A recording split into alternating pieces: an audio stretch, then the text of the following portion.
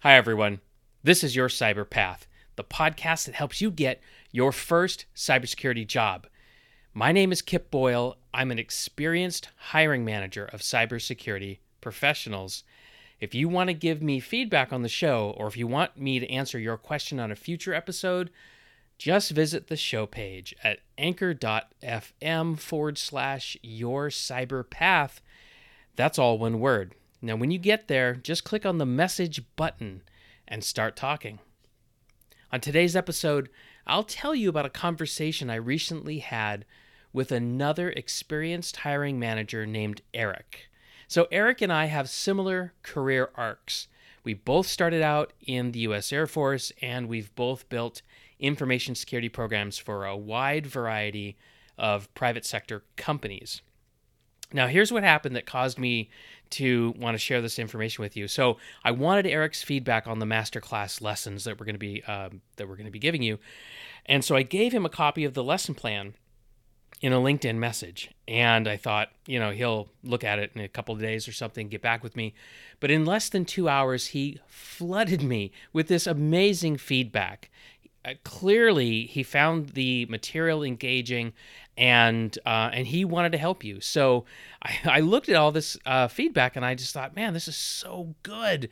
I really got excited about sharing it with you, and I thought, I don't know if I can sit on this until the master class. And so I thought, well, let's just share it in an episode of the podcast. So that's what I'm doing. Okay, so there's three things that Eric told me that I want to cover here. So the first thing is he said, when I talk to someone who's interested in cybersecurity, and even when I'm interviewing them for the first time, I'm very blunt about the reality of the job. It can be boring because there are long hours of oftentimes tedious work.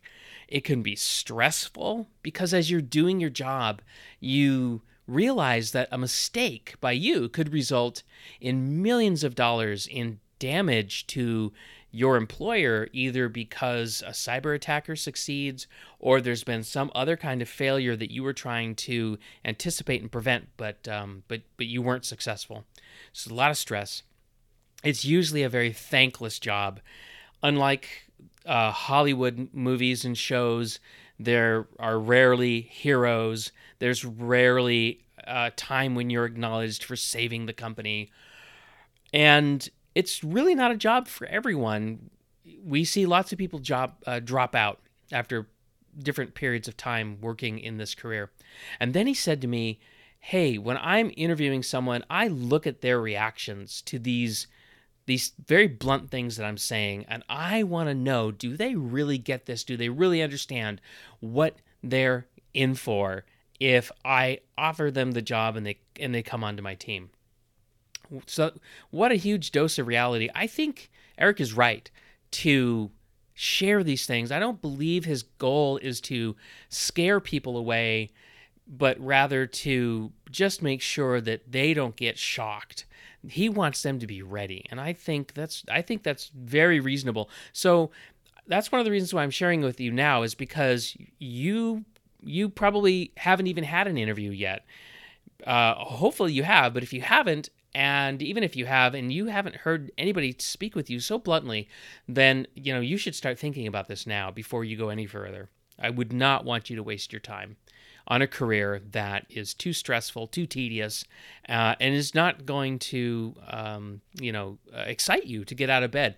But I will tell you, people who are passionate for cybersecurity, despite all that stuff, will get out of bed every day and will go to work and will do their very best. So that could be you.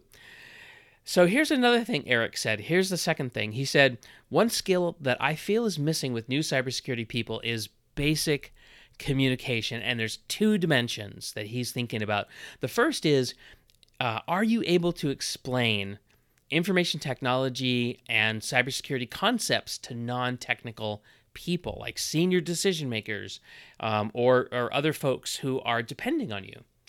And he said, I've seen times where a critical issue was ignored because the decision maker didn't understand what the cybersecurity person was saying.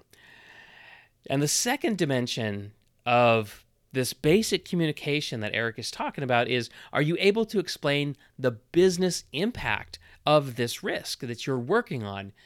And he said few cybersecurity people understand the business that they're actually a part of, and that they have a really difficult time translating cybersecurity and cyber risk into business risk and business impact. And that's a very difficult thing.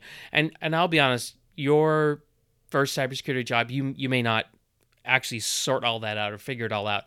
But if you find yourself in your first cybersecurity job and you're facing this, you better ask for help. It's just too important to try to fake your way through it.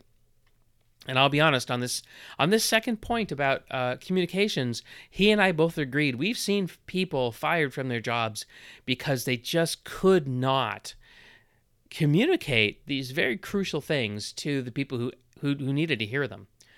Okay, so there was one more thing that Eric shared that I want you to know about right now. And it's related to the fact that cybersecurity can be a very stressful job. And he said, hey, for their own health and well-being, I urge new people to create a personal financial parachute. And I said, Eric, what does that mean?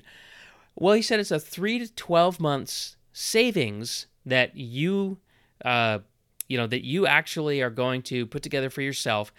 So whatever your net income is, figure out what's my net income per month, multiply it by 3, and that's your initial savings goal. Eventually, you want to get that to 12 months. And, cybersecurity salaries are pretty high, so you should be able to do this without too much stress and strain. Now, why do you do this? Well, your job could become intolerable at some point, either because the amount of stress is just wearing you down to a nub, or you're working for unreasonable people in unreasonable situations with inadequate resources. And if you find yourself in a situation like that, you need just-in-case money.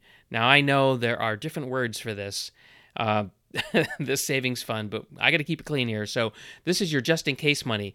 And if you have this money, then you can stop working for companies or people you don't like, or you may like them, but they may treat you badly, and you may realize it's time for me to get out of here.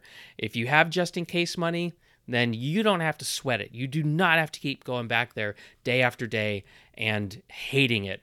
What kind of a way of life is that? I don't recommend it.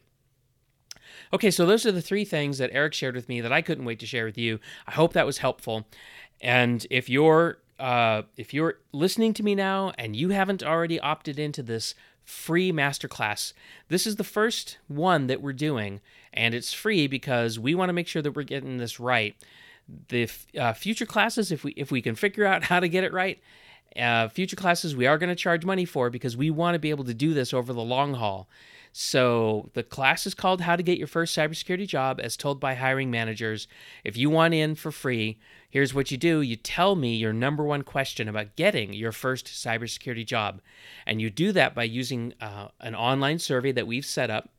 And when you do that, and I'll give you the link in a moment, when you do that, you're going to get free access. It's a 4-week online class. It starts April the 6th. And just as a bonus, even if you choose not to sign up for the class, you're going to get a free copy of my Amazon best-selling book, Fire Doesn't Innovate, The Executive's Practical Guide to Thriving in the Face of Evolving Cyber Risks. And listen, I wrote this for executives, that is, non-technical people who have to make big decisions about cyber risk. If they can understand this, and I know they can, so can you. So if you're new to cybersecurity and you want to understand, hey, what's going on here, grab a copy of the book. Now, don't wait too soon to do this, because we're going to close the survey soon.